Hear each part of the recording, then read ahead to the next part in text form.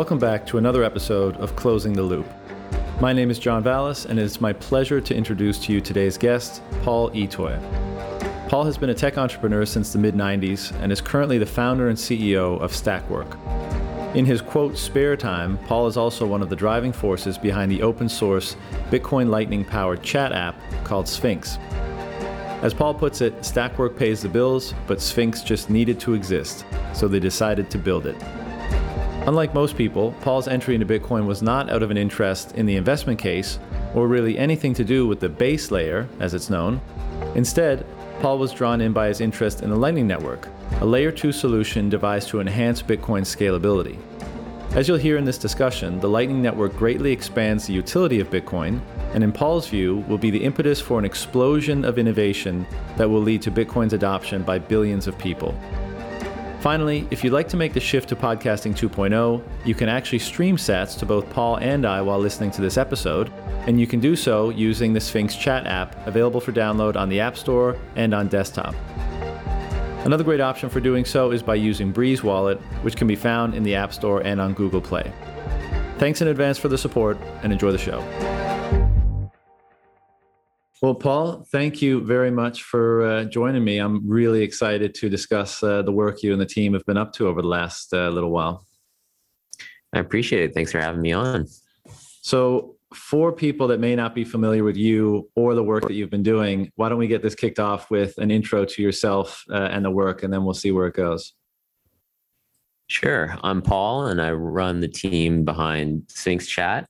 A lot of people don't, Sphinx Chat I'll start with that, is a system that allows you to use the Lightning Network to communicate. And so you can do standard things like pay people, send tips, listen to podcasts like this. Hopefully someone out there is actually listening to this podcast on Sphinx or Breeze or one of the other apps right now.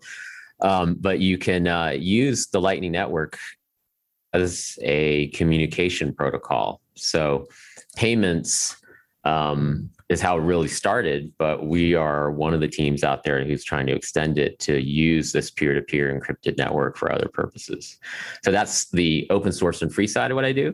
And then the thing that pays the bills is something called Stackwork, and stackwork.com is the site. And this is actually how I got into working in Bitcoin and Lightning, is that my previous company was getting quite a few support requests every day. So we had a consumer app. We're getting hundreds of images submitted to the app every day. And we're actually paying people down in South America to do the data entry behind those support requests. And so we were paying people using PayPal to do it. And it was just a lot of overhead. It was a pain. We couldn't operate in other countries because PayPal just wasn't supported in many of those countries. And so I read about Lightning and just had one of those, hey, I've got to try this feelings. And so dropped everything, had some of our developers learn how to use it. And we built a support system on the Lightning Network that we called Stackwork. And so we since spun that out into its own company. And we've done millions of tasks through it, and between 3,000 and 7,000 people a day log in and do tasks on that site. And now we have tasks from other companies who are feeding through it. And most of the people using it are using it to annotate images. So if you have a self-driving car company, you need millions of images with every stop sign labeled, every car labeled. And this system lets workers from around the world draw boxes on those images on their mobile phone. And then they can withdraw the Satoshis that they earn for doing those tasks right to their Lightning wallet.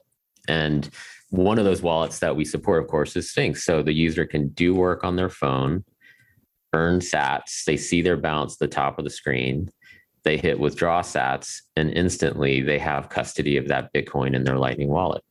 So that's the two halves of what we do. Yeah. Yeah. And I'm not familiar with the Stackwork aspect of things. We're not too familiar. So is this just a way to basically take, really kind of labor intensive, data entry type of work and distribute it wherever it's most cheaply done and be able to fund it with Bitcoin Lightning? I mean, that's the value prop of something like this. That's exactly it. It's work where most of this work is done right now in cube farms in India, Bangladesh, Pakistan, places where they call them business process outsourcers. And it's kind of a dark business, really. It's just people forced to sit at a computer for 10 hours a day or 8 hours a day doing hundreds of tasks an hour. And so this is kind of the Bitcoin way of doing this. You have a company in the US, say it's a venture-backed startup that has a machine learning model where they need 10 million images to train it. There's nowhere in the US where you can afford to pay people to sit there and do that work. So the alternative has been, let's give that to a contract in, say, India, and we'll have 100 people a day sitting at these computers, commuting to this place, sitting there, kind of under a watchful eye of a manager, making sure their stats are up and all that stuff. So it introduces a lot of opportunity for kind of abuse to do that. Hey, I'm going to fire you unless you do this many tasks. And so the Bitcoin way is, okay, this is going to be a marketplace. We will post the tasks out there and say, this one is worth 20 sats. This one's worth 50 sats. And then we can't force anyone to do anything. This is a total opt-in system. And we actually don't even know who the workers are when they sign up. They actually don't use their identity to sign up for the system, because with Lightning, we don't need that. We don't ask what country they're in, other than the fact that we can't do this in the US because if you're in the US, you have to be taxed accordingly. So as long as you're from outside the US, you can do these tasks. And you withdraw the Lightning and you have it. But we as a company can't force you to do that. And so it really is a choice to convert your free time into Bitcoin. And so people in the West or who have, you have the on-ramp to Bitcoin as an option to go to Coinbase and buy some Bitcoin with your spare money. But if you don't have that option, this is another way to get into Bitcoin. I quote Elizabeth Stark a lot from Lightning Labs. She talks about a number of people go up instead of just the number go up. And I think this is the best, or one of the best ways to get it out there, get Bitcoin out there, is to allow people to earn it using their spare time. You don't have to speak English. You don't have to have a computer, just a cell phone. Right. It's so exciting. And there's so many things I want to dive into, but just so I have a clear picture of what exactly is going on here. How is the quality of the work that these people do assessed? Is it like a review model, like on Fiverr or something like that? Or how does the platform judge the quality of the work done? That's where the coding really comes into play. So we have our version of consensus. So if you give it to 3 people, the customer can decide at least 2 of the 3 people have to be either having an identical match to the answer, or if they're drawing a box, it has to be within 5% of each other. So that's the easiest way to verify that the work is being completed properly. And then we also have these jackpot jobs in the system as well. So occasionally there's a test job that's mixed in where we know the answer. And if the worker gets the question correct, they get a bonus of 2 times or 3 times the value of that particular job. So we're trying to gamify it. And as we get more coding space, we'll try to make this more fun, because we think that the work can actually be almost like a form of entertainment. If you're going to play Candy Crush or something like that, why not just do some work and earn some sats? And so people make a meaningful amount of money. I mean, people are making between $3 and $8 an hour doing these tasks. And we limit it to 2 hours a day because we actually don't want someone sitting on their phone for 10 hours a day. And we would rather have, if you're, say, in the outskirts of Manila somewhere, this is at or above minimum wage for people earning even at the $3 level. And so it's really meant to supplement the income while they're there. So, and it's a perfect fit for places like El Salvador, you can imagine, Costa Rica. We're going to be doing more outreach to those areas where using your Bitcoin is easier, because that's been a big hurdle. So I have these sats now. What do I do with them? So that's been a question that comes up a lot. And explain a bit more to me about what the actual work is. You said drawing a box. And are we just talking about like anyone can do? So like QC is not a huge issue? Yeah, we break complex work down into their simplest, most tasks. So the customer will ask us something that's fairly complicated. Hey, can you take every frame in this video and draw a box around all of the furniture that appears room. So that might take someone quite a while to do all those steps. And that can, as you can imagine, can be mind-numbing work. So what we do is we break the frames up and assign the frames to people, say 3 for you, 5 for you. And then that person would draw a box around the furniture on their particular frame. Then Literally you're done. draw a box. Like the picture shows up on your screen, you draw a box and it gets the right dimensions, and then that's it. That's it. And then that's used to train a computer vision model to recognize the furniture more reliably. So it's this intersection of machine learning and Bitcoin and mobile computing that is pretty huge. It's a little scary out there too. If you think about it, you have humans training images to train algorithms to automate this work. It is definitely on the cutting edge of the future. And if you get really kind of meta about it, in a weird way, you know how Bitcoin, the base layer, incentivizes the mining rewards, right? So there's this, issuance that incentivizes people. I've always thought of that as kind of funny because you have software that's almost like an autonomous being that is throwing out incentives out there. And you have humans like you and I going out there and buying real stuff, renting real rooms, getting real electricity, and doing things because the software tells us to. Yeah. And so maybe this is another layer where, humans are getting these images and we're trying to train these algorithms to do things in a more automated way. And then some other human is halfway around the world and earning this Bitcoin to do that task. Yeah, we'll have to see where all this goes. But yeah, I mean, it kind of makes you think of the notion that Bitcoin is a decentralized organism, which has been written about a bunch. And it does seem that these worlds are converging, right? And as the incentives to each respective entity aligns and fosters the development of the other, this mutually beneficial arrangement, this symbiosis, is how nature works, right? So it's fun to contemplate the parallels. Yeah, I personally love that. I think the article we're both thinking of is Brandon Quittem's article about mycelium, and I feel like that is something I think about a lot. And to bring it back to me, the theme between the two things that we do with this Sphinx Chat and the podcast streaming and earning for creators, the creator economy is obviously booming out there, but it's another version of earning. So you can earn by drawing boxes around images, or you can earn by creating great content. And then your audience, though, instead of being people who are subscribing on Spotify or through Apple Podcasts, you can literally have an audience around the world of 1,000 people who found you somehow, and they're streaming Bitcoin to you in real time as they express appreciation for the content that you created. Mm-hmm. And that can be art, it can be music, it can be video. I mean, it's the whole stack. We have a roadmap inside of our team at Sphinx, and we have one row is asynchronous. So it would be things like podcasts or audiobooks. And then we have synchronous. So that would be things like this, a Zoom call, or Clubhouse would be an example of synchronous audio. Mm-hmm. So we're starting with asynchronous audio, which is podcasts, but then you could see this moving into Clubhouse. You could see it moving into YouTube. I was talking to someone yesterday that one thing you could do over Lightning would be, let's say that I want to replace the bulb for the headlight in my car.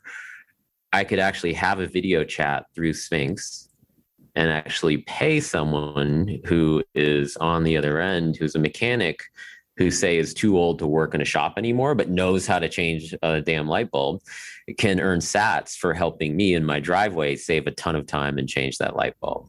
Yeah. Like, that's the world I would love to see. And if that mechanic is in Peru and I'm in Utah, that's even cooler, right? And so person A has value, person B has needs. I'm not caring about who you are, what credit card you happen to have. I'm not getting your email address, or I'm going to spam you afterwards.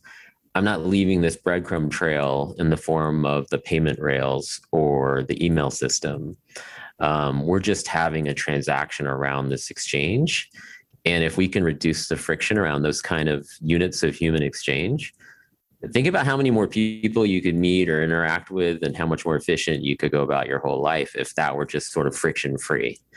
Yeah, it's right. It's like crazy, you know. And I do actually want to kind of imagine where this may go, because like when you combine the medium of communication with the medium of payment, then you know you can accomplish so much stuff. But before we get too excited with that, and we're definitely going to come back to it. But you know, for some people, and particularly that may be listening to this podcast, Bitcoin is digital gold. Like they're starting to understand that it's like, it's money on the internet, or it's absolutely scarce. Like that narrative is starting to break through, but Lightning and what you just described, most people have never heard of before. So I know this question could be a bit lengthy, but I'd love to know personally why you were drawn to this, you know, to Bitcoin, what it represents in the first place. And then maybe articulate for people that are new to this, you know, what the Lightning Network enables in terms of all the stuff that you're working on with Sphinx. And then we can maybe geek out about the potential possibilities. Yeah, I started to talk about use cases so fast because this is what I work on all day. But yeah, definitely. And so I feel like I came to Bitcoin through Lightning. So I'm a utilitarian type person. I heard about Bitcoin, but it wasn't the right time for me to dive in and understand it way back when. But then when I was looking for a solution for our last company, and Lightning solves that problem for us, and we could spin up a quick prototype and solve it, that was just fixing a need. So I didn't start with, hey, learn Lightning, learn Bitcoin. What can I do with this? It was just, I need to solve a problem. The traditional rails do not solve this problem. So Lightning does. And that's how we ended up looking down now into Bitcoin. And I had started to understand Bitcoin more. Because you could do a lot of things with Lightning or attributes of Lightning with, say, a big block layer 1 chain out there, right? Mm-hmm. So you can do tons of these transactions if you wanted to. And it was important for me to go through that whole process and understand kind of like what we see Elon going through in public right now. I was obviously asking the same questions, like, why don't you just stuff more in there? This seems silly. Right. But you have to go through that process. I think it's better to ask those questions. And instead of saying someone telling you, here's the answer to what you're searching for, it is better to actually go through it yourself when you kind of flip the pages one at a time and really grok it. So, I mean, to me, Bitcoin it is the soundest money we've ever had, right? It is the store of value. And the merger between the two, I sometimes have felt like there's a disconnect between the Lightning focused people like myself and the layer 1 people. I think of, I follow someone like Peter McCormick or something who might say, why do I need this thing? I'm not going to go out and buy coffee. And to me, the big disconnect is that you buy Bitcoin, the job that you're hiring Bitcoin for is, of course, the store of value. You're not attempting to spend it. Whereas with Lightning, it really is using it for whatever purpose you have. And so our purpose with Stackwork is earning, and it solves that problem incredibly well. So we're not trying to turn savers into spenders, right? We really are trying to create earners who then in turn become spenders. And if they cannot spend everything, then they turn into savers. Now you have a layer 1. Our ideal world is you work on Stackwork, you do a podcast through Sphinx, you collect a bunch of sats in your channel, you take it out of your Lightning channel and put it into your Bitcoin wallet. And now you are a saver. So you went from earning down to preserving the asset and having wealth.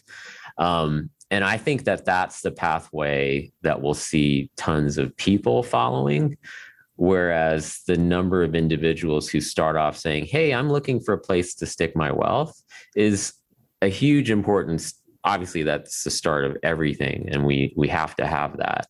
But that's a smaller number of individuals that I think will come in to Bitcoin through this earning model first. Yeah. So this is the billion people is the earning side of things, whether that's a stack worker, it's a gamer, it's a creator, it's a shop in El Salvador. it's all about that on ramp. I'm turning my good or service into Satoshis on Lightning. I then I spend some of it, I save some of it, and then that savings model turns into a layer one holder.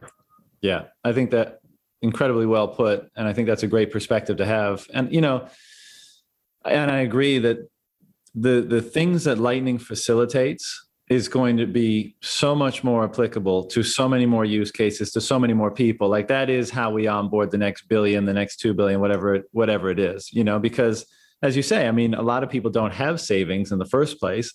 And a lot of people, you give them more opportunities and better opportunities to earn, and they're gonna take that, And even if you look at savings as a kind of investing, like a lot of people don't consider themselves to be investors, particularly in new technologies that are poorly understood. So you give them an opportunity. I mean, even me with, streaming sats for podcasting. I mean, I think it's the coolest thing in the world, and it's immaterial right now relative to, my savings, but I can easily foresee, and I desire a situation in the future where all my income is derived in a similar method, right? Where you can let go of the let's say the ad-based model or whatever. And it's all like, if someone's consuming your content and they value it, they pay for it, and you get paid for it immediately. And when they stop valuing it or stop using it, then you stop getting paid for it. I mean, it just seems like a far fairer system.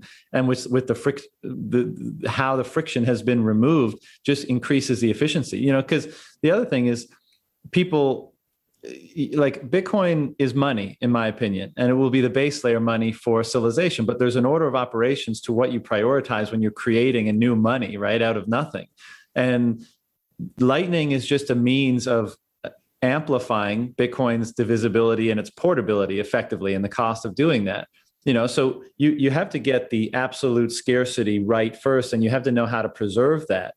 And that's what makes people say, oh, this is a savings technology. No. It's a savings technology, yes, but it doesn't mean it's not those other things. It just means that one has to come before the other, and one has to be preserved more carefully than the other. But this is what we're seeing now, is Bitcoin flourishing into a money that has greater divisibility, greater portability, greater cost of transaction or lesser cost of transaction than anything we've ever had. And look at the universe of possibilities that those attributes are opening up. This is why I call, and you're saying exactly the way I think it, but I call it physics. The layer one provides the physics that lets us build all of these things on top of it. So mechanical engineers, I mean, everyone who's building a skyscraper, bridge, whatever you're doing, you abide by the same law of physics. And imagine if humans were able to change the equation behind gravity or something like that, right? Or mass equals mc squared. I mean, those should not be things that you worry about as you build on top of the things that you're trying to accomplish in your life. So what we've all been fooled into doing is building on top of a fiat currency world. And we didn't know that the floor is being raised or lowered beneath our feet, and no one's paying attention to that. So that's the red pill moment that we've all had, is that saying, wait a minute, I'm spending my time on this earth trying to build something, and you're changing the underlying rules of the game in a surreptitious way that most people don't notice. And that's the biggest aha moment here. And then we now have this layer one that provides this clock of truth in a way, right, that you can anchor to, that we all have agreed on, that this is consensus and this is what's true. I mean, that really is, to me, this kind of virtual physics that we have. So now we have that. Every day you want to wake up and go, holy crap, now I can build on this thing. I'm not going to build a channel on YouTube because, not that I could, but like if I were good at that, I could, you have 300,000 followers on YouTube. Your entire back of your brain is going, at any minute, this thing could go out of business. It could get shut down. Someone else is deciding your future, right? We all know that in this space, but I think that most people out there don't think about that way because they're not in that creator space. They're more consumers of it. But I think what happened with Joe Rogan and Spotify, all this, and there's a million examples out there, Parler, everything that we've all seen has underscored this simple mission, the simple statement that's coming down the pipe saying, you're not in control, you don't own your audience. So if you're going to build something, don't build on the physics of YouTube that's at the whim of whoever happens to be in charge, right? build it on something where you control the entire stack and everything resolves down to this layer one chain. That's where your channel lives. That's where your asset is. No one can take that away from you. And that's why I think we're all so hopeful about this. And this to me is what hyper Bitcoinization really is. It doesn't really matter to me if it's legal tender there. I think that's amazing. It doesn't matter to me if this bank adopts it or anything like that. It's just, are the rules of layer one and the consensus and the blocks coming out every 10 minutes ish, is that happening? That's all I personally need to know. It's safe to build on top of that. I don't need someone else's validation of this. And that to me is why we're going to see really a parallel system built on top of Bitcoin layer one. And what we're doing is just scratching the surface, and it's just prototyping these things out there. But I don't think we'll imagine what's going to happen. It's going to be crazy. Yeah. I mean, it's such a critical point that foundational base layer, that you can have faith in the assurances that it provides, and the qualities of it that bestow sovereignty over someone's, let's say, savings, that is actually being almost transmuted into sovereignty over other things, sovereignty over speech, sovereignty over creativity, sovereignty over, it's going to bubble up into all these things. And it's all predicated on that base layer offering that in the truest and most complete form that we've ever had, And so I know a lot of people today that may be listening to this, might say, like, I don't say anything that I'd be censored for and kicked off YouTube. But I think at least, even if people that are of that way, they've probably seen examples of someone said the wrong thing, or you criticize the wrong person, or maybe even in an authoritarian regime where people can't even communicate what they believe to be the truth, or they can't express themselves the way they want to, can see the value in owning the stack. Like actually being in a situation where nobody can cut you off from communicating what you believe to be true or what you want to communicate, nor from people expressing their gratitude in the form of sending value to you for the value that you've provided, right? Like, and that's such a mind bender, because it's not even we never even had that option. And now it's here where we can establish full sovereignty, not only just over our savings and our money, but over our ability to express ourselves. I mean, how huge is that? I know. And I think credit has to go to, I mean, for me at least, is hearing about this idea of this value transfer from Adam Curry and Dave Jones at the Podcasting 2.0 group. And so I would have thought my default state would be, hey, you have to force people to pay. Like, people are just not going to pay. And I mean, those guys have proven out that this voluntary model is actually preferred, and you can reach higher heights and allow people to express themselves instead of saying, hey, you have to pay me 5 sats a minute. You say, hey, it's whatever you define the value. It's kind of this Zen letting go moment. It's very hippy dippy maybe in a way, but it's like, I think it obviously works. I don't know if it works for every single case out there. Mm-hmm. But I love that that's the starting point for the streaming payments, was this not only a new method for streaming payments, but actually a new philosophy behind it, that you should be able to express yourself with your sats. So turn it up to, 1442, set whatever number you want when you boost or you stream, and you're expressing yourself with your return of value. It's almost like a signature that you're providing back to the person.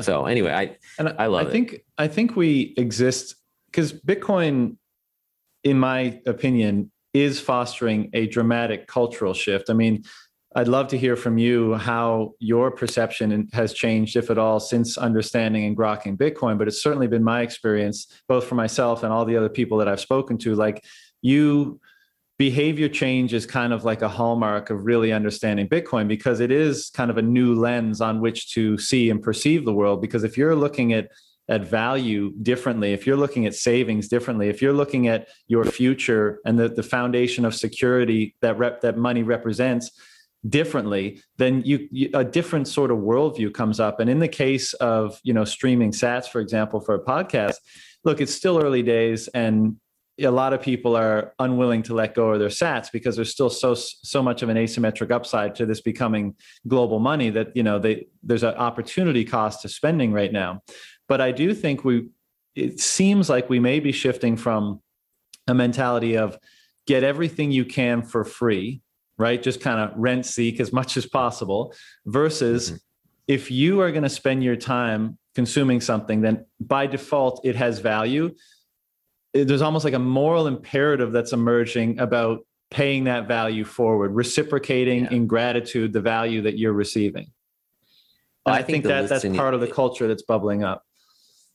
Well, I think to that is when you're listening to a podcast or content that you appreciate, and in the back of your head, there's like a metronome going off, 20 sats, 20 sats, 20 sats. And I am making a decision by listening that I am transmitting that value. And if I appreciate it, I actually feel better. My experience is better by contributing.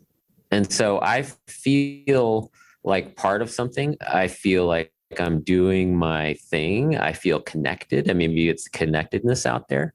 So I think the listening experience is better. So we're all better off. The person receiving is better off. I am better off by sending it. You'd think I'd be worse off because I have less on my side, but I'm making the statement that this is worth it to me.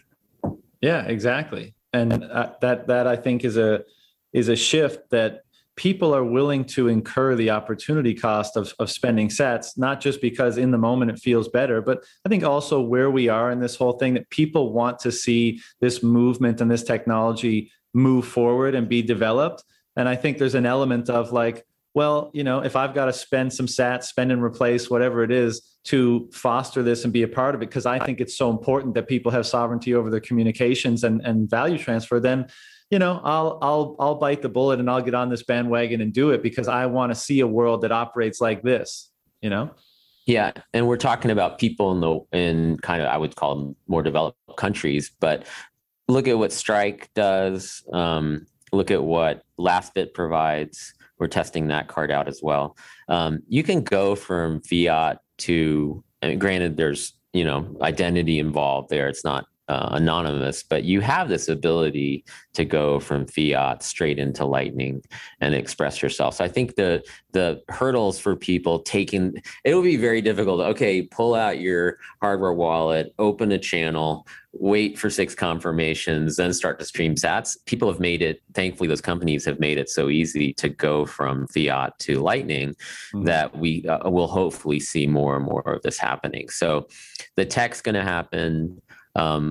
My prediction will be that we'll have a bit of an explosion of companies that are seeing this example of, and this is why we set out with podcasts, is because it is ripe for change. It had stagnated for so long. We were looking at it, and then Atom was happening to be just going a deep dive into Lightning at the same time. We both showed up on their Mastodon group, and we both went, whoa, we're both thinking the same thing. So that example was a great one, but I think it'll come out to Substack newsletters. People will say, why am I giving X% to this email blasting company? Who wants email anymore? So someone will do that on Lightning. And someone will do YouTube. Someone will do OnlyFans. It'll be all these different things will happen. And we just have to be ready for it, right? But that is my version of hyper Bitcoinization. It's not that we're buying OPEC oil in it. It's like, okay, that'd be cool too. But it really is about building different parts of my life personally to be able to choose to go into this model. So whether it's buying food or if I wanted to pay for health advice, right? So those are all examples that I've thought about where I would much prefer that to take place in Lightning because I don't want the person to know my identity, right? And as soon as you pull your credit card or debit card out, you've revealed an entire, gigs of personal data because someone is selling your transaction history to, to that whatever provider you signed up with. Yeah, it would be poetic if that's how hyper Bitcoinization happened, right? A real grassroots, like it bubbled up from just being a better solution than anything else. Not like hyper-Bitcoinization happens when the central banks adopt Bitcoin and it gets the stamp of approval of legal tender, but of all these billions of people all over the world simply using it because it provides better value and better capacity to earn and save than any other option. And enough people do that, it just becomes the default, you know? Yeah, we're going to have to find some things to disagree on, you know? I agree with you 100%. So, I mean, there's another example for that's I thought was further down the road if we're talking about these different stacks that are happening. So if you picture using Spotify for music, if you picture using YouTube for video, you have email with Gmail, let's say, right? And you're driving a Tesla car around. And so there's all these different companies that are technology providers, and you're spreading your choices and your preferences and information about yourself. And you know you're leaking that in the back of our heads. We all know that Google is scanning my Gmail. And I'm making the trade-off saying, well, I got nothing to hide and I don't really care if they have access to all that. If they want to show me ads, they'll show me ads, right? But there's this new model that can happen where your home node, whether ideally would be a Lightning and a full node, is running under your control. This whole be your own bank thing. What if you could, instead of giving your data to these various service providers, what if you could consolidate your data on a device that you own? So I think there's companies out there like, all the node implementations. So Umbrel, Raspberry Pi Blitz, Start9 Labs, some of those guys.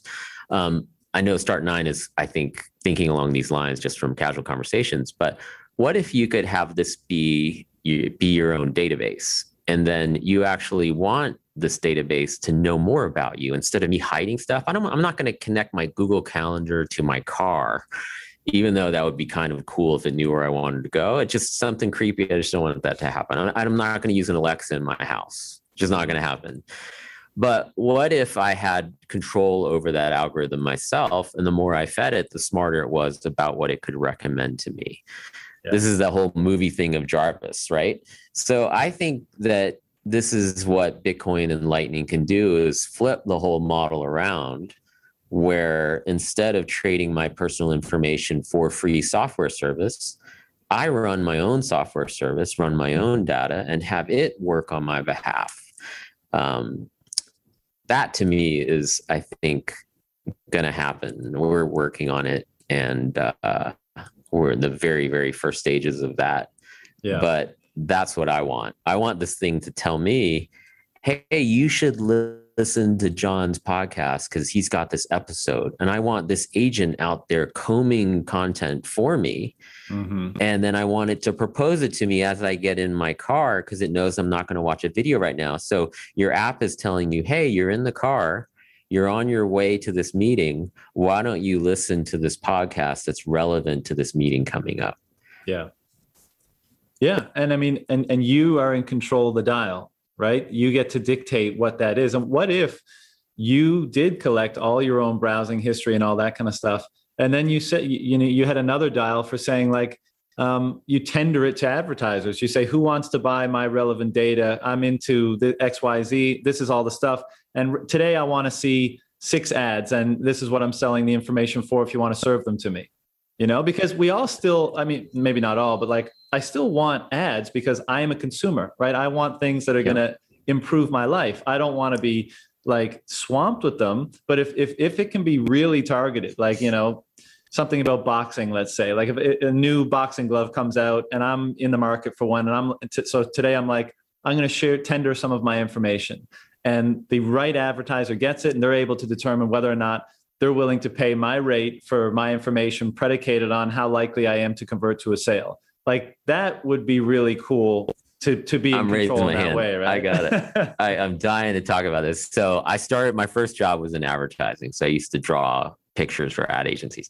So what you're describing is, it really is the dream of marketers to reach you. I wish I knew that John wanted boxing gloves, because I would talk to him about boxing gloves and he'd probably want to hear about my boxing gloves.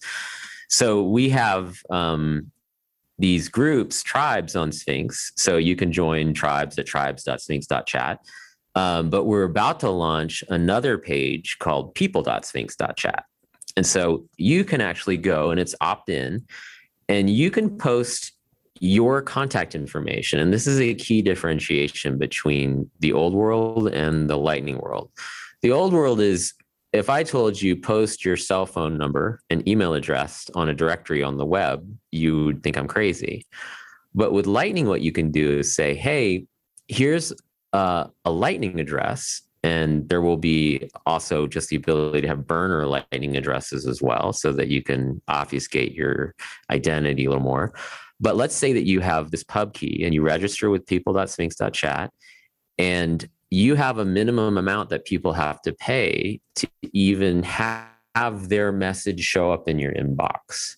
So you could say, hey, I'm Paul or I'm John, and you have to attach 1,000 sats the first time you reach out to me. Otherwise, I will never see your message. So I don't actually need to hide my contact information. I'm actually advertising my contact information. If you're willing to attach this much value for me to see the subject line of your message, have at it. Send me those messages all day long. I have marked it as 1,000 sats. And so if I respond to you and I send it back, my wallet will return that stake to you. I'm not actually trying to take your money just to reach me. I'm just saying, hey, I have to use this as a filter or I'll get spammed. Mm-hmm. And so this is pretty similar. I think I used it for a little while for what earn.com was trying to do back in the day. I don't know if you remember that. And this also harkens back to Adam Back's Hashcash function, right? Where you can't spam someone, you have to show proof of work. So this is sort of the descendant of that thought process. But to talk about what you were saying with advertising, what this really could be is if you could have a directory where you could go up there and I could search for Dergigi, right? I could search for Paul, I could search for John. And then you would be able to post. So it's almost like a LinkedIn. It's almost like a Twitter. You could post things up there if you want. It's kind of the birth of that type of social, personal social. But you could also say, I want boxing gloves. And you could put everything you have that you want about boxing gloves there. And you could say size, preference, brand, whatever it is. And then you could attach a price saying, if you have something to say about this, my spam filter is 50 sats. But I have a reward if I get a great recommendation. You might offer 1,000 sats if someone recommends the right thing. Mm-hmm. Or if the company itself comes to you with a deal, they could say, hey, I don't have to advertise to 50 people. You're telling me that you want these boxing gloves? I'm going to give you 30% off because I would have spent that on advertising and marketing. And I know I have these on the shelf and I can actually talk to you about the gloves you want. So you could post, I'm thinking about getting into mountain biking. I want to take violin lessons again. Like I want to learn Spanish before I travel. So I could post all these things that I want. And then people or bots could also say, hey, connecting you to these sources that are of value. But for you to hear from them, they'd have to pay to talk to you. It's really difficult to see the big picture here because it seems like this function that now exists has so many applications to change how so many different things are done. And again, predicated on the fact that you are in control of your data and you don't have to share data to interact economically, right? Which has always been a problem. Privacy in exchange has always been something very difficult to maintain. And now we have it, in an unimaginably efficient and like usable format.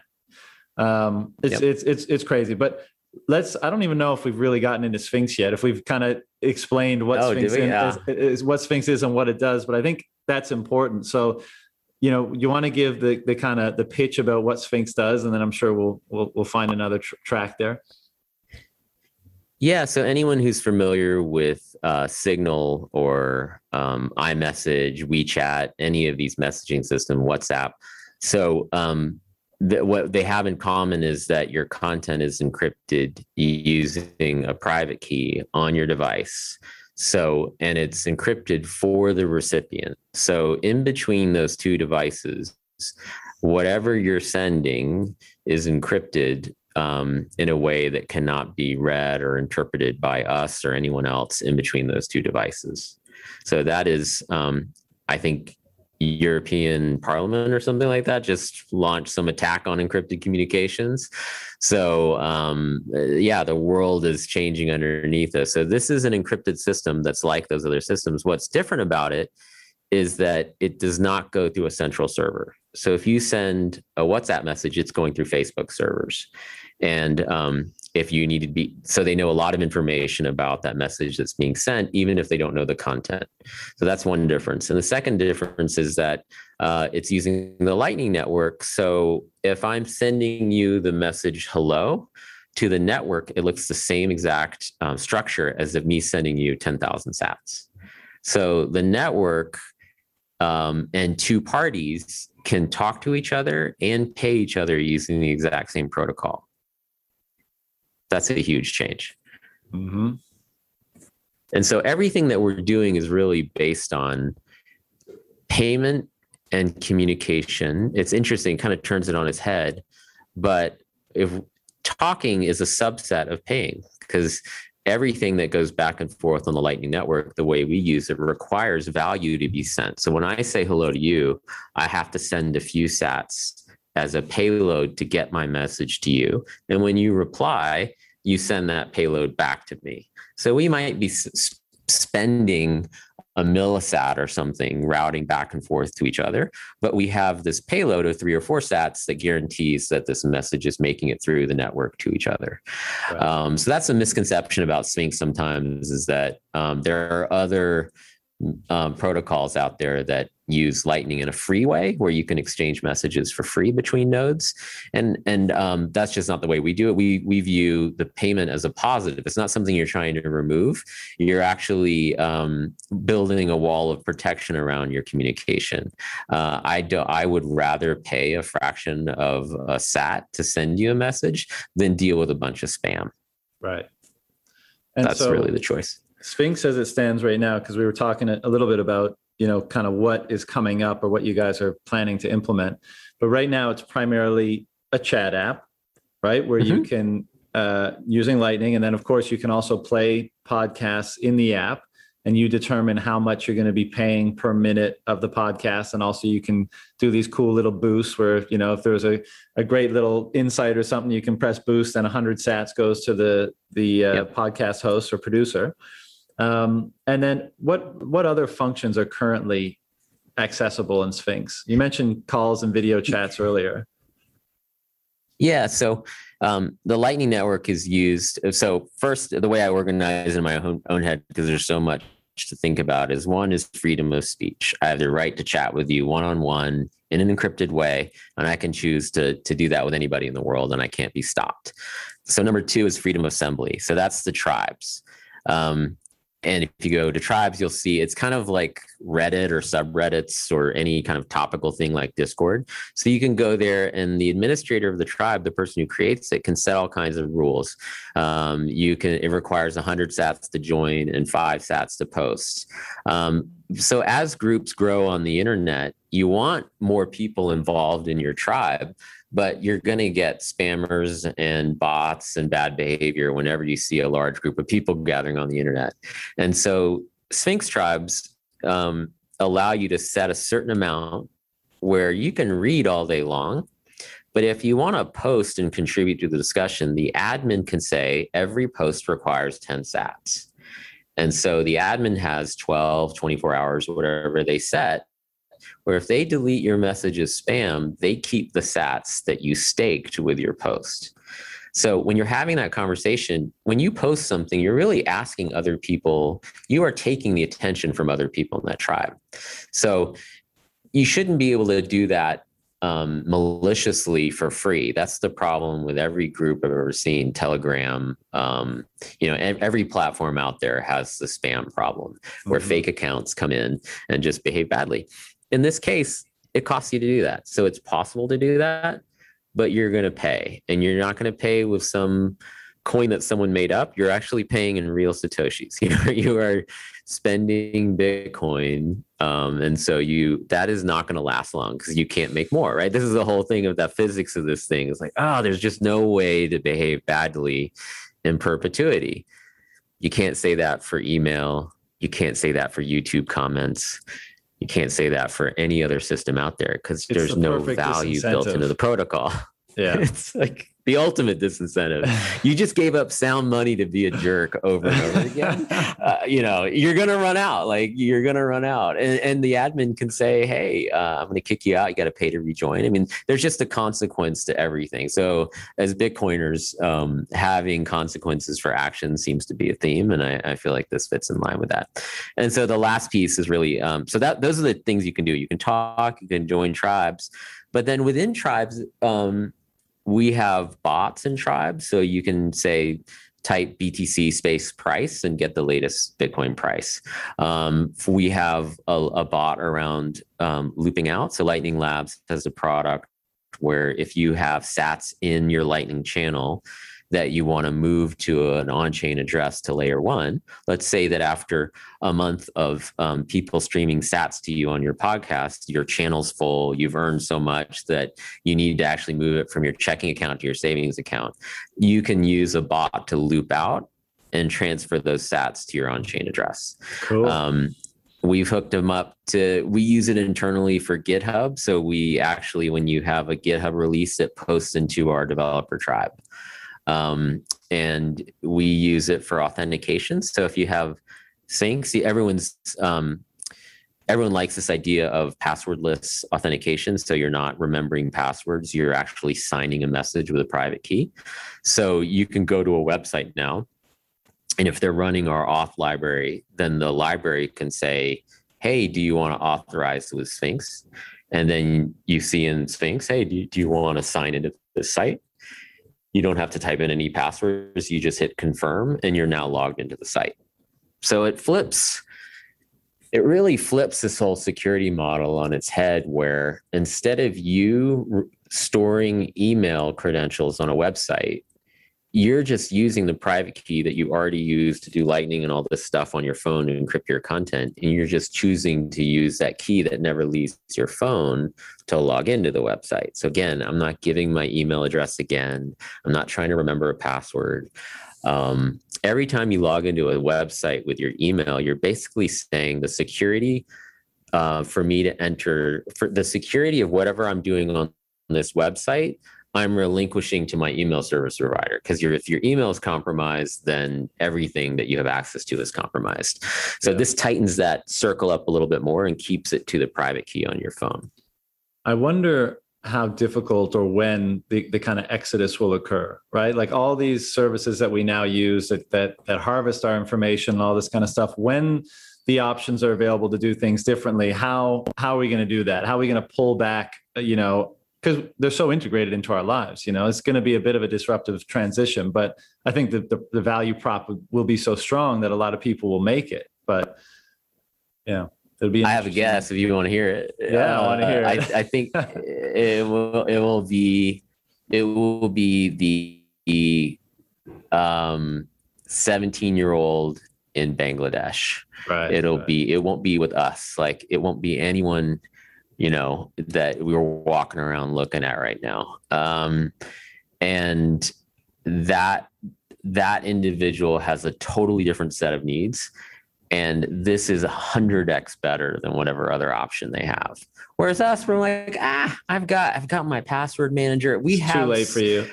half-ass solutions for everything. We have half-ass solutions for everything, right? So trying to go get someone who's used to this pattern and they've just ingrained it is, I think, a fool's errand. I mean, if those people want to opt into this, that is fantastic, right? But this will be driven by people that you never hear from today, right? They're not even online, probably. Yeah. And I picked that age because I want people, the value is in the young person, right? If you were to be very, just corporate minded about Machiavellian, you would say, do I want a 70-year-old to adopt something, or do I want a 17-year-old to adopt something? Right. And I feel like that's where it's going to come from. They'll be open to trying things. They don't have good alternatives, and they'll want to do it. And so, so what Sphinx does is the chat, the assembly, the earning. That's huge on all of those fronts. We do all of the authentication options are out there. links to third parties. Everything's available, and you could start an e-commerce business on Sphinx right now. So you have the ability to have your customers in a tribe. There's your social marketing. You have a payment system built into everything you do. If someone wants to tip for support from your customer service rep, that's fine. Your customers could be your customer service reps. You can link a web page to a tribe. So there's your catalog for your product. And so it's an overused word, but tribes, I mean, an advisor to our company named Jim, he talks about this, is tribes are really a DAO in a weird way. It is a completely decentralized organization because it has this payment capability. It makes it more interesting. Yeah. So it's not just Discord where you're just shit posting all day and sending emojis around. This thing is actually firing live ammo. You are moving sats around the world, and you're actually, aggregating economic power. It's incredible. One thing, I haven't used it yet, but can you fire up a video call on Sphinx? And I believe you use Jitsi, if I'm not mistaken. That's right. That's right. So let's say I'm a Spanish teacher. I have a tribe on Sphinx. I fire up a Jitsi call, and just as with listening to podcasts, would I determine how much I stream sats per minute of the video call and have boost capabilities and all that kind of stuff too? Is that how that works? Right now, we just have the boost capability. We haven't built in the per minute streaming into Jitsi yet, but you can see how that be fairly straightforward to do for us. But we're actually looking for a Jitsi engineer if anyone's out there, because we're running kind of a vanilla version of Jitsi right now. And you can turn Jitsi into Clubhouse without the surveillance on there. And we're excited about that. We just need to get someone on the team who has the bandwidth and knowledge to do that, because we just install it and run it. But yeah, if you think about it, you don't need Zoom. You don't need Google Meet. You can do it on open source Jitsi. And you could say, you could have a language lesson. You could have homeschooling taking place. You could have concerts. You could have Twitch programming. We really want to do that. I bring up Replit a lot. I think the CEO of Replit, which is an online buddy coding system. So you can go online and you can actually learn to code from someone else by coding collaboratively, which I think is a really cool model. And from what I understand, he's very curious about Lightning. So I'd love to see Replit, shout out to those guys, to try to do something around Lightning, where if we have a coder who's stuck on something, your now is to go to Google and Stack Overflow and look through 50 answers that have nothing to do with your particular problem, but it's on you to search through and find that. How cool would it be to just raise your hand and to have an expert coder coming in at 5,000 sats every 5 minutes, who's going to look at your code as you're typing it and go, yeah, you're missing a semicolon there, or whatever it might be, right? I mean, that is an awesome, and no NDAs. No, hey, can you get on my GitHub repo and can you invite me and all that crap? It's just, no, jump into my tribe, hop into this call. I'll tip you whatever you need to help me solve this problem, but you just saved 2 hours of my life, right? I mean, that is an awesome benefit. Yeah, there's nothing to stop that from happening right now. Right. I mean, think about how big the digital economy is at this point. I mean, it's obviously enormous. And what this is providing is that digital economy with no gatekeepers, no rent seekers, no intermediaries. I mean, okay, so here's the question that follows from that. And no bread trail of leaving your personal info with everyone sovereignty. You've ever interacted with. Yeah, total sovereignty. Yeah, and this is like, these are molecules. All be atoms bouncing off of each other more and more. And that's going to create more interesting outcomes, right? Instead of us in our little silos hiding my email address from you because I don't know who you are. It's this like guarded mentality. Yeah, totally. Right. This is more the mindset of abundance and just talk to me, go ahead. Yeah. So given all these possible, sorry, go ahead. I lost you there for a second. Go ahead. I think we had a lag for a sec. Given all these possibilities, how is Sphinx funded to actually do this work? One, how is Sphinx funded? And two, how do you prioritize what to work on? Because you're really contending with a universe of possibility now in this new reality. So how do you how do you decide what to implement first? Yeah, so Stackwork itself is a for-profit US funded startup, right? So think of that as your typical Silicon Valley startup. That's what Stackwork does. We built Sphinx as a tool that we needed for Stackwork, but it obviously can do so much more. That's our complete open source. Go to our GitHub/Stackwork and you'll see all the repos there. And that's all under MIT license. Take it, use it, clone it, contribute to it, ideally. And so this just needs to exist. And so, yeah, that's why we're making it. And we spend probably more than is prudent of our money on it. But yeah, someone's got to start it and someone's got to do it. And the idea had been around for several years and no one seemed to be doing it. So we're not experts on this. We make no claims about being great at any of these things. It's just we have a certain set of knowledge about how to get it started. And if it's successful, people will build on it and fork it and do all kinds of crazy creative things.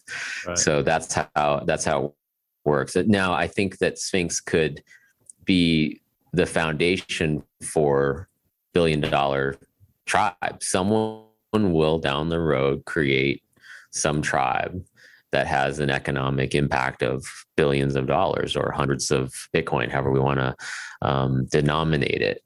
So yeah, I think that will happen. And that will be pretty cool to see all of the ways people use it. And so that gets to the prioritization question is just, we have to build the primitives. We're not trying to make it easy right now for people because it isn't simple yet, right? So the worst would be to tell everybody it's so simple, just jump on and do it and false advertise and hype it like that. And then you get into the reality of how these things work. And it isn't simple yet. It isn't just for everyone at this point. And we're not trying to represent it that way. But what we're doing is doing the work to make it 1% easier every day. And then there'll be a couple more people every day who are willing to jump through the hoops and try this thing out and use it. And then before you know it, it will reach that inflection point where it actually is easy enough for people to use. Right. Couple more for you, Paul. One is just, Sure. We talk about sovereignty and how being in complete control and this, bleeding into ever more aspects of our lives and how that's a good thing, right? Maintaining your privacy, maintaining your sovereignty. But in a case where, like, let's say you're on Apple's App Store, right? And so if Sphinx ever ran afoul of them, is that the only real choke point in this whole mix? Funny you should mention that. All of our updates are getting blocked right now by Apple. So we have fallen afoul of them. They want 30% of everything we stream to you. Of the sats? Yeah. Wow. Is that their standard deal for people that have apps that transact in money? It's a little unclear because our argument is that we are not processing these payments. This is an individual paying another individual per minute, right? We're not Visa processing the payment and taking 2.5% and trying to take that away from Apple. This is a node, your node, paying another node. And you're viewing it in the app, but the transaction is actually taking place between two nodes. So think of the app like a remote control to a television set. But the remote control is not going to do anything without the TV, right? And so Apple's argument, as far as we understand it, is that by enabling this in the app, we owe them 30%. Right. And so the question is how to deal with that, right? I mean, do you go along with it? Do you fight it? And this raises us to the thing that as a company, we're committing to really right now, and that's to either us or someone to make their own phone. I think it's time for a third phone. And I know many people have tried this. I have interesting background with this side of things, but I believe the time's right for a third option. Well, I was going to say that, like, it seems like the only solution in this whole sovereign stack, or let's say the vulnerability, is the sovereign hardware, which doesn't really, it exists in certain capacities, but most people's phones are, an Android or an iPhone, right? And so if you have that piece, then you've really got the sovereignty. Now we can get into like satellites that are beaming things, that circumventing ISPs and that kind of stuff, which is all obviously coming. But it seems like the hardware is the choke point right now. Well, if you were to design a phone today, and this is a conversation we talked about a lot now for the past year, because this is coming, right? There's no way that the existing app stores and companies want to see a parallel payment system. I mean, I wouldn't want that if I were them. Sure. And I'm kind of of the mindset with Apple is like, hey, you've done an amazing job building this thing. Like I buy their products. I've got it in my ear right now, right? And I'm talking to you on a Mac. So I'm not going to ever criticize a business for being able to run the way that they want to run. I want to make sure that I understand the rules, so I'm not wasting our developers' time trying to guess what the rule is. I would say that's my main complaint is there's a lack of clarity around what is compliance.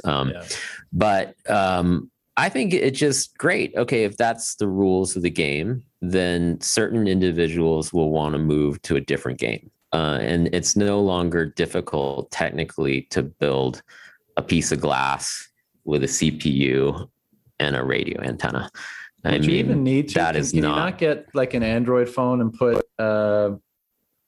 there's some operating systems that you can... Calyx or Graphene, Graphene and stuff like that. Would that not work? Yeah, the pieces are out there. But it won't be, again, we're not going to try to convince someone with a Mac and iTunes and, AirPods to switch over to some random privacy phone. Like that's what people have tried, right? But if you have that 17-year-old example I gave you, this person does not have $120 for an Android phone. Mm-hmm. So what if you could get a phone from Stackwork that lets you work for 10 or 15 minutes a day that pays off the phone in 6 weeks? So we make an investment in this person, and that person does tasks per day, no cash involved, and can earn the phone. And then that phone happens to be free of the surveillance capitalism that comes on every phone in the country, in the world today, right? Mm-hmm. So you sneak in the privacy phone, not by selling someone, hey, leave your iPhone behind and go to this pain in the ass OS that doesn't run Uber and doesn't have anything you're familiar with. That's a really tough sell. Right. I mean, I would not want to be involved in that. You would need both. You need to be carrying two phones, right? Yeah. It'd be crazy, right? I mean, people are willing to do it, and hats off.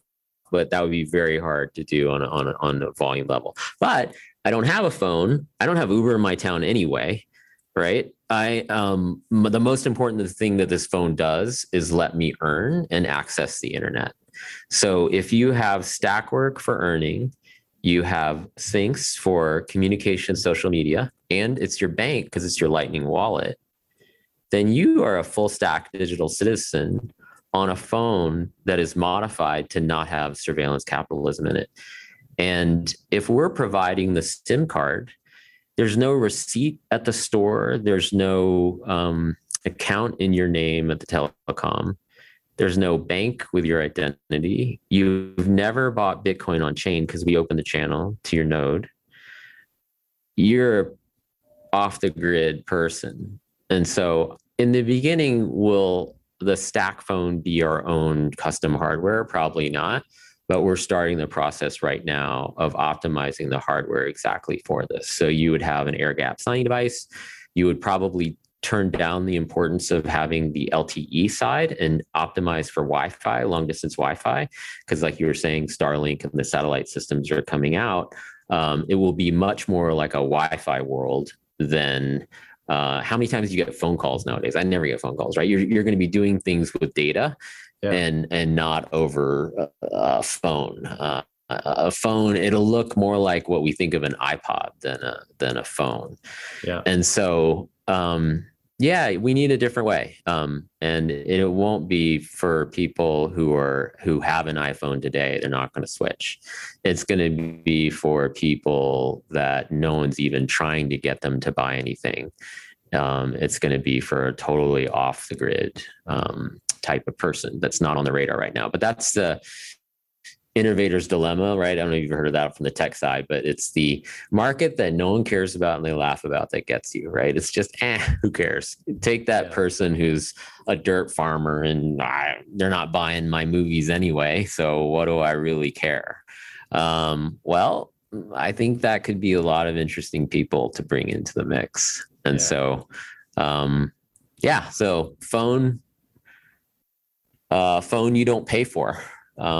That's a pretty, I think, a worthwhile thing to work towards. And 100%. So whatever Apple decides to do is up to Apple.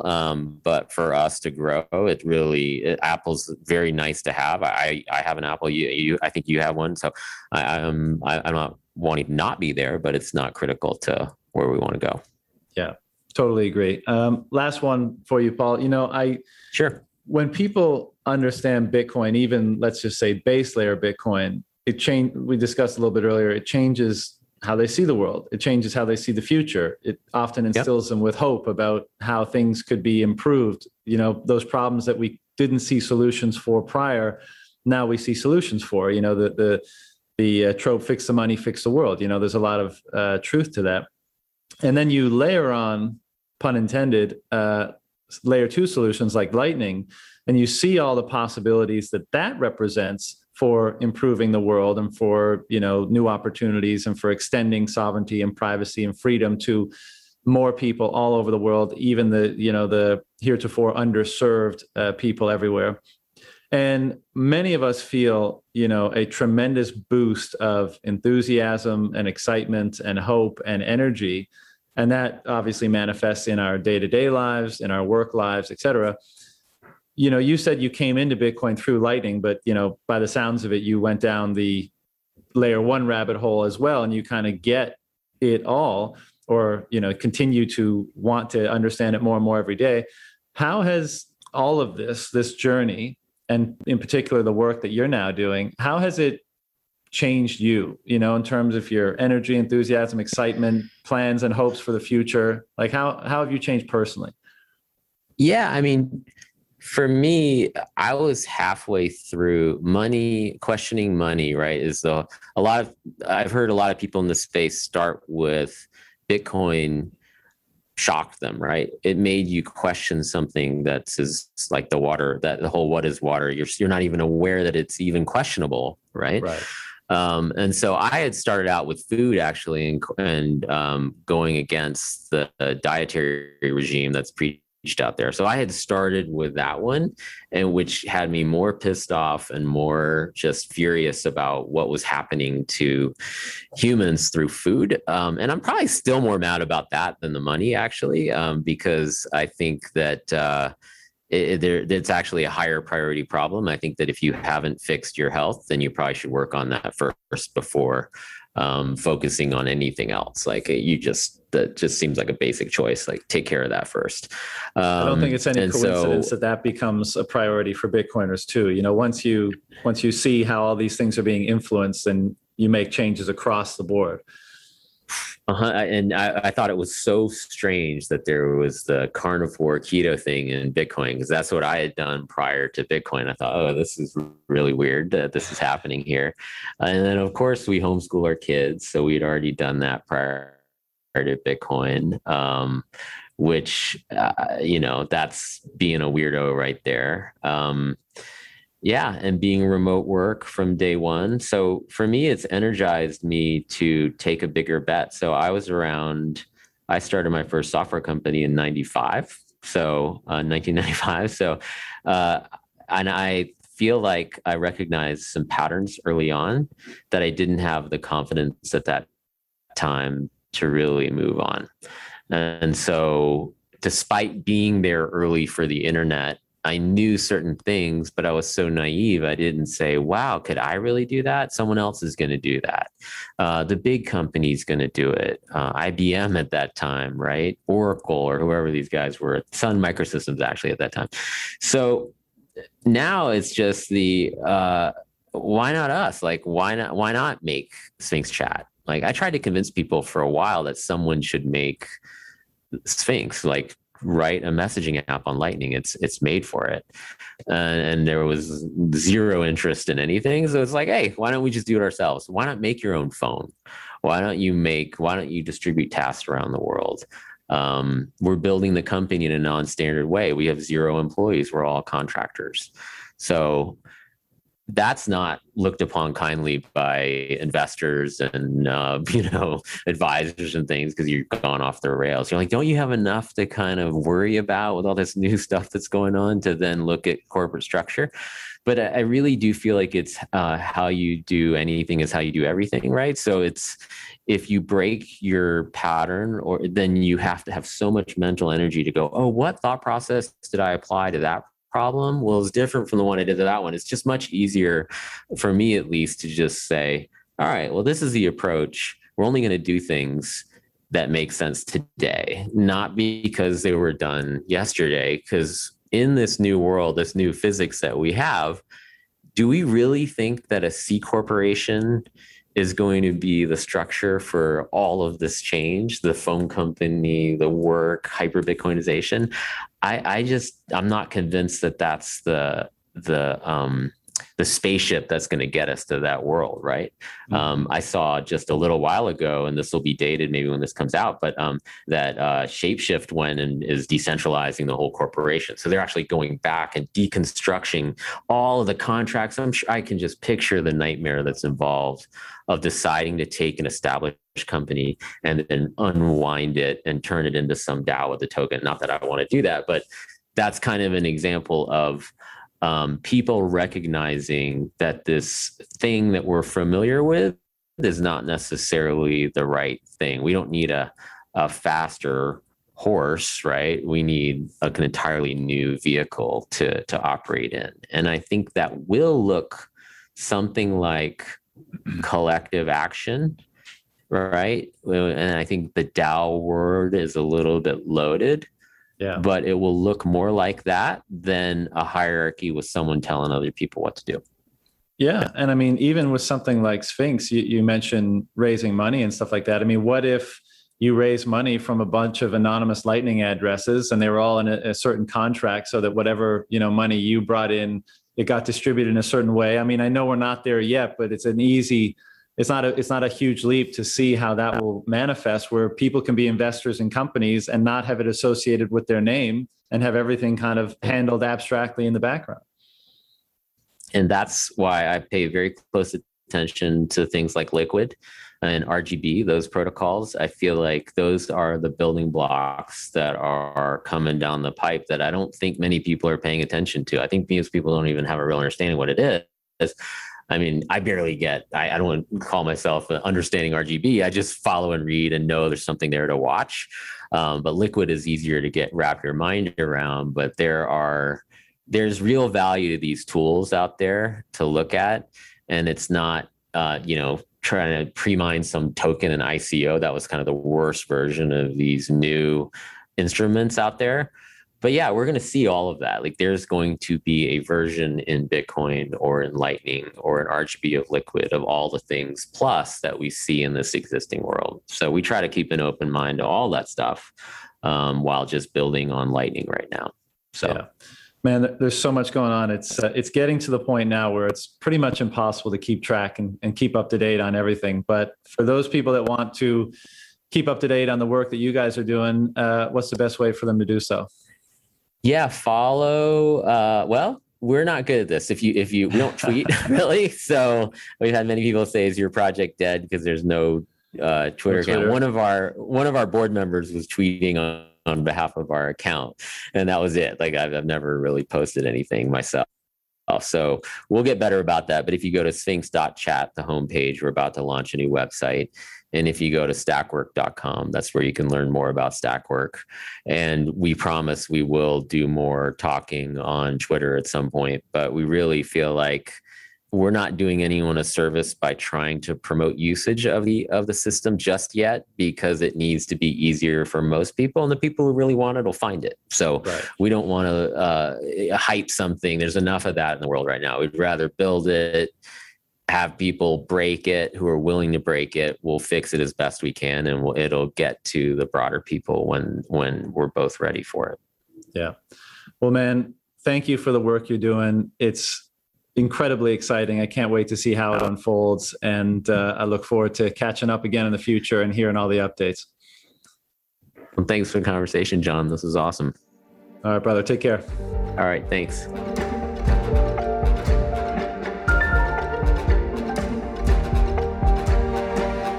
This discussion with Paul has my mind racing with the possibilities of the Lightning Network, and I hope it's opened your eyes to new possibilities as well.